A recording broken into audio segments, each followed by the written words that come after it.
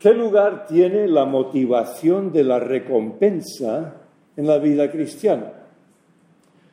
Escuchad la lectura. En Mateo capítulo 6, versículos 1 al 8 y 16 al 18, palabras de Jesús en el Sermón del Monte.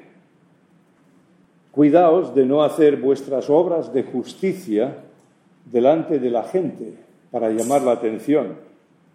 Si actuáis así, vuestro Padre que está en el cielo no os dará ninguna recompensa. Por eso, cuando des a los necesitados, no lo anuncies al son de trompeta, como lo hacen los hipócritas en las sinagogas y en las calles para que la gente les rinda homenaje. Os aseguro que ellos ya han recibido toda su recompensa. Más bien, cuando des a los necesitados, que no se entere tu mano izquierda de lo que hace la derecha, para que tu limosna sea en secreto. Así tu Padre, que ve lo que se hace en secreto, te recompensará. Cuando oréis, no seáis como los hipócritas, porque a ellos les encanta orar de pie en las sinagogas y en las esquinas de las plazas para que la gente los vea. Os aseguro que ya han obtenido toda su recompensa. Pero tú, cuando te pongas a orar, entra en tu cuarto, cierra la puerta y ora a tu Padre, que está en lo secreto. Así tu Padre, que ve lo que se hace en secreto, te recompensará. Y al orar, no habléis solo por hablar, como hacen los gentiles, porque ellos se imaginan que serán escuchados por sus muchas palabras. No seáis como ellos, porque vuestro Padre sabe lo que necesitáis antes de que se lo pidáis. Cuando ayunéis, no pongáis cara triste, como hacen los hipócritas, que demudan sus rostros para mostrar que están ayunando. Os aseguro que estos ya han obtenido toda su recompensa. Pero tú, cuando ayunes, perfume la cabeza y lávate la cara para que no sea evidente ante los demás que estás ayunando, sino solo ante tu Padre, que está en lo secreto. Y tu Padre, que ve lo que se hace en secreto, te recompensará. Muy buenos días a todos. Ha aparecido en el tiempo de alabanza que Liane nos llamaba hipócritas, pero ha rectificado enseguida y ha dicho, no, lo dice el texto. Yo tampoco os voy a llamar hipócritas, pero yo sí tengo la sensación de que a veces tengo actitudes hipócritas. Y me preguntaba si os podría pasar lo mismo. Y quería poner un ejemplo. El mismo día que se celebraron las elecciones generales en España, se votó también para elegir a los diputados de varias autonomías. Y en Valencia ocurrió algo que no había pasado jamás en nuestro país. Y es que fue elegida como diputada la primera persona con síndrome de Down. Algo por lo que todo el mundo se felicitó, porque nos deja en muy buen lugar. Pero ¿merecemos estar en ese buen lugar? Fijaos en lo que escribía un periodista, Josep Martí Blanc, sobre este tema, en un artículo que tituló «Gustarse en el espejo ajeno». Y os leo solo un extracto para que no se haga demasiado largo. Y empezaba diciendo que la mano derecha no sepa lo que hace la izquierda. Es más, que haga todo lo contrario. No siempre hay pista para aterrizar de las palabras a los hechos. Y de esa dificultad, que a veces es un imposible, crece el universo que separa lo que decimos de lo que hacemos, lo que nos gustaría ser y lo que en realidad somos. España entera se ha felicitado por el acta de diputada a Corts Valencianes de Mar Galcerán, una historia de superación personal de las que tanto nos gusta presumir como colectivo. Galcerán es el primer ciudadano español con síndrome de Down que se sentará en un parlamento. Un ejemplo de inclusión, de lucha personal, de no tirar la toalla. El ariete de una sociedad que no señala al nacido distinto, sino que sencillamente advierte en él todo el potencial de lo humano. Esta es la historia por la que nos hemos congratulado estos días. Hasta ahí las peripecias de la mano derecha, dice el autor. Vayamos ahora con la izquierda. Cada vez nacen menos niños con síndrome de Down. Y no porque la naturaleza haya decidido comportarse de un modo distinto, sino porque al ser más eficaces las técnicas para detectarlo en el feto, es más habitual la decisión de eliminarlo. Hasta el 95% de las gestaciones en las que se tiene conocimiento de que el bebé va a nacer con el síndrome acaban en aborto. De ser concebida hoy, Marga Alcerán, la flamante diputada, tendría muchas menos posibilidades de llegar a serlo en las elecciones del futuro. Y no porque no hubiese partidos dispuestos a llevarla en sus listas, sino porque lo tendría francamente difícil para nacer. España, como otros países, camina decidida hacia una sociedad sin síndrome de Down, solo que al mismo tiempo celebra los éxitos de las personas con ese síndrome. Una bonita despedida que les estamos dando. Podríamos bautizar esta contradicción como la paradoja de la igualdad, dice el autor. La celebración de una anécdota con un gran valor simbólico. El acta de diputada en manos de una persona con síndrome de Down. Como acto de reconocimiento de la igualdad y la inclusión efectivas de un colectivo, al tiempo que por la vía de los hechos más de fondo se torna más agresiva y visible que nunca la discriminación hacia esas mismas personas, impidiendo su nacimiento. Marga Alcerán, dice el autor, nos devuelve en el espejo el reflejo más agraciado de nosotros mismos. Observamos en su reconocimiento público aquello que queremos ser y nos gustamos. Solo que la realidad que corre paralela a esa autocomplacencia es de signo bien distinto. Basta con ser conscientes de ello. No para abrumarnos con juicios morales, dice el autor, ahí cada uno consigo mismo, pero sí para no olvidar que vivimos con dos manos y que son muchas las veces que actúan en sentido contrario. No pretendo hacer una predicación sobre el aborto, sino que quería destacar que nos cueste más o menos reconocerlo, vivimos en una sociedad hipócrita y el tema de este artículo es un buen ejemplo de ello. Pero más que lo que seamos como sociedad, cuando lo leí, me llevó a preguntarme si yo, o si nosotros como cristianos, somos hipócritas.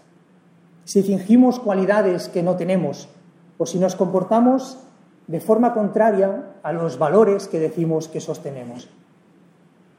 El texto que ha leído Jaime nos habla de los tres grandes pilares sobre los que se asentaba una vida buena para los judíos: la limosna, la oración y el ayuno. Y Jesús nos advierte que, a pesar de lo buenas que sean nuestras acciones, cuando se hacen con la única intención de darnos gloria a nosotros mismos, pierden por completo su valor.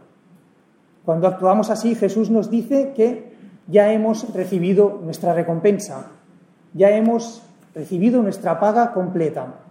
Quizá hayamos recibido la admiración de alguien, pero eso será todo. No habrá absolutamente nada más. Y muchas veces ni siquiera habrá eso. Pensando en esto, si analizo mi vida, tristemente tengo que reconocer que mis motivaciones muchas veces son bastante hipócritas. Y os pongo un ejemplo. No sé si tenéis la costumbre de empezar el día orando. Si no la tenéis, es una costumbre que os recomiendo sinceramente. Yo hace muchos años que lo hago, intento levantarme un poco antes que el resto de mi familia para poder hacerlo con tranquilidad, pero me preguntaba, ¿por qué? ¿Por qué lo hago? Al pensar en a qué dedico la mayor parte de mi oración al empezar un día, veo que me centro en presentarle a Dios todo lo que tengo que hacer durante aquel día o lo que tiene que hacer mi familia y le pido que todo salga bien. Y a partir de ahí empiezo el día con la seguridad de que todo irá como yo quiero. A cambio, intentaré comportarme como Dios espera de mí. Y si lo consigo, espero recibir mi recompensa. Y la recompensa que espero es que las cosas salgan como yo quiero. Así que en realidad, aunque parezca que le pido a Dios que dirija mi vida, lo que pretendo es ser el Señor de mi vida. Qué triste que sea así. Y consciente de que tengo que cambiar esto, pensaba que quizá lo que debería hacer es dedicarme a hacer lo que debo sin tener la motivación de que detrás haya una recompensa. Porque, como os preguntaba Jaime, ¿es correcta la motivación de la recompensa en la vida cristiana? Pues la realidad es que sí, lo es. pero lo es de una forma totalmente opuesta a la que yo pretendía. En el texto que hemos leído por 3 veces, Jesús dice que Dios recompensa a los que le han prestado la clase de servicio que Él desea. Si buscáis información sobre el tema, encontraréis que hay muchas corrientes de pensamiento que afirman que la motivación de la recompensa no tiene absolutamente ningún lugar en la vida cristiana, porque sostienen que debemos ser buenos por el hecho de ser buenos, que la virtud es su propia recompensa y que hay que desterrar de la vida cristiana esa idea. Hay que buscar la bondad solamente por amor a la bondad misma y eliminar del todo de nuestras vidas los términos de recompensa y de castigo. Parece que el que espera una recompensa no tiene nobleza espiritual. Pero, sin embargo, como hemos leído, Jesús no se retrajo de hablar de las recompensas de Dios. El dar limosna, el hacer oración y el ayunar como es debido, Jesús nos asegura que no quedarán sin su recompensa correspondiente. Y este no es un ejemplo aislado de esta idea de la enseñanza de Jesús. Él dice a los que sufren persecución que su recompensa será grande en el cielo, en Mateo 5:12. Dice que el que le dé a uno de sus pequeñitos un vaso de agua fresca, por cuanto es discípulo, no quedará sin su recompensa, en Mateo 10:42. También la enseñanza de la parábola de los talentos es, por lo menos en una buena parte, que el servicio fiel recibirá su recompensa correspondiente. En la parábola del juicio final, la enseñanza obvia es que hay recompensa y castigo para nuestra reacción a las necesidades de nuestros semejantes, en Mateo 25, del 31 al 46. Está suficientemente claro que Jesús no dudó en hablar en términos de recompensa y de castigo. Y tendríamos que tener cuidado con intentar ser más espirituales que el mismo Jesús en esto de las recompensas. Hay ciertos hechos que no se pueden negar, que no debemos olvidar y que debemos tener en cuenta. Es una regla indiscutible de la vida que cualquier acción que no produce ningún resultado no tiene sentido. Una bondad que no tuviera ningún fruto carecería de sentido. Como se suele decir, a menos que algo sirva para algo, no sirve para nada. A menos que la vida cristiana tenga un propósito y una meta que valga la pena obtener, se convertiría en un despropósito. El eliminar todas las recompensas y castigos de la vida espiritual sería casi como decir que la injusticia tiene la última palabra. No se puede mantener que el bueno y el malo acaben igual. Significaría que no tiene sentido ser bueno y no habría razón para vivir de una forma en vez de la otra. Sería tanto como decir que en Dios no hay ni justicia ni amor. Tanto las recompensas como los castigos son necesarios para darle sentido a la vida. Si no los hubiera, la lucha y ya no digamos el sufrimiento por el bien no servirían para nada. Pero hay ciertas cosas acerca de la recompensa que debemos tener claras, porque no siguen los patrones de nuestra sociedad o muchas veces no siguen los nuestros mismos. Cuando Jesús hablaba de recompensas, definitivamente no estaba pensando en términos de recompensas materiales. Es cierto que en el Antiguo Testamento las ideas de bondad y de prosperidad material muchas veces van muy unidas.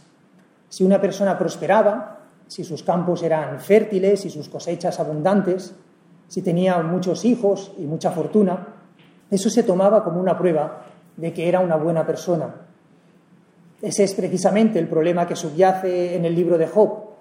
Job se encuentra en una gran desgracia y sus amigos vienen a convencerle de que esa desgracia tiene que ser el resultado de su pecado. Una acusación que Job niega rotundamente. Piensa ahora, le dice Elifaz, ¿quién siendo inocente se ha perdido nunca? En Job 4:7. Esa es la misma idea que quería contradecir el libro de Job, la idea de que la bondad y la prosperidad material van siempre de la mano. Jesús aún nos lo aclara muchísimo más. No era la prosperidad material lo que prometía a sus seguidores. De hecho, les prometía pruebas y tribulaciones, sufrimiento y persecución. Lo segundo que tenemos que recordar es que la recompensa más elevada nunca se le da al que la está buscando. Si uno está siempre buscando una recompensa, siempre contabilizando lo que cree haberse ganado, se perderá la recompensa que busca. Y se la perderá porque ve a Dios y la vida de una forma equivocada. El que siempre está calculando su recompensa piensa en Dios como un juez o como un contable y sobre todo piensa en la vida en términos de ley. Está pensando en hacer tanto para ganar tanto. Está pensando presentarle a Dios una cuenta y decirle: todo esto he hecho yo, reclamo mi recompensa. El error básico de este punto de vista es que concibe la vida en términos de ley en vez de amor. Un padre que ama profundamente a sus hijos y les da siempre lo mejor, sigue pensando que no es suficiente y lo último que creería es que se le va a dar una recompensa por hacerlo. Si uno tiene el punto de vista legal de la vida, puede que no haga más que pensar en lo que se merece. Pero si uno tiene el punto de vista del amor, la idea de la recompensa no se le pasará nunca por la cabeza. Es la gran paradoja de la recompensa cristiana. La persona que anda buscando una retribución y que calcula lo que se le debe, no lo recibe. La persona cuya única motivación es la del amor y que nunca piensa en haber merecido una recompensa, es el que la halla.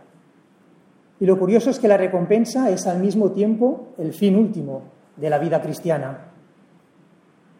Hemos visto que Jesús no piensa en términos materiales. Entonces, ¿cuáles son las recompensas de la vida cristiana? La primera de las recompensas es la propia satisfacción. Probadlo. El hacer lo que es debido, la obediencia a Jesús, el seguir su camino, dejar que Él sea el Señor de nuestras vidas, siempre produce satisfacción.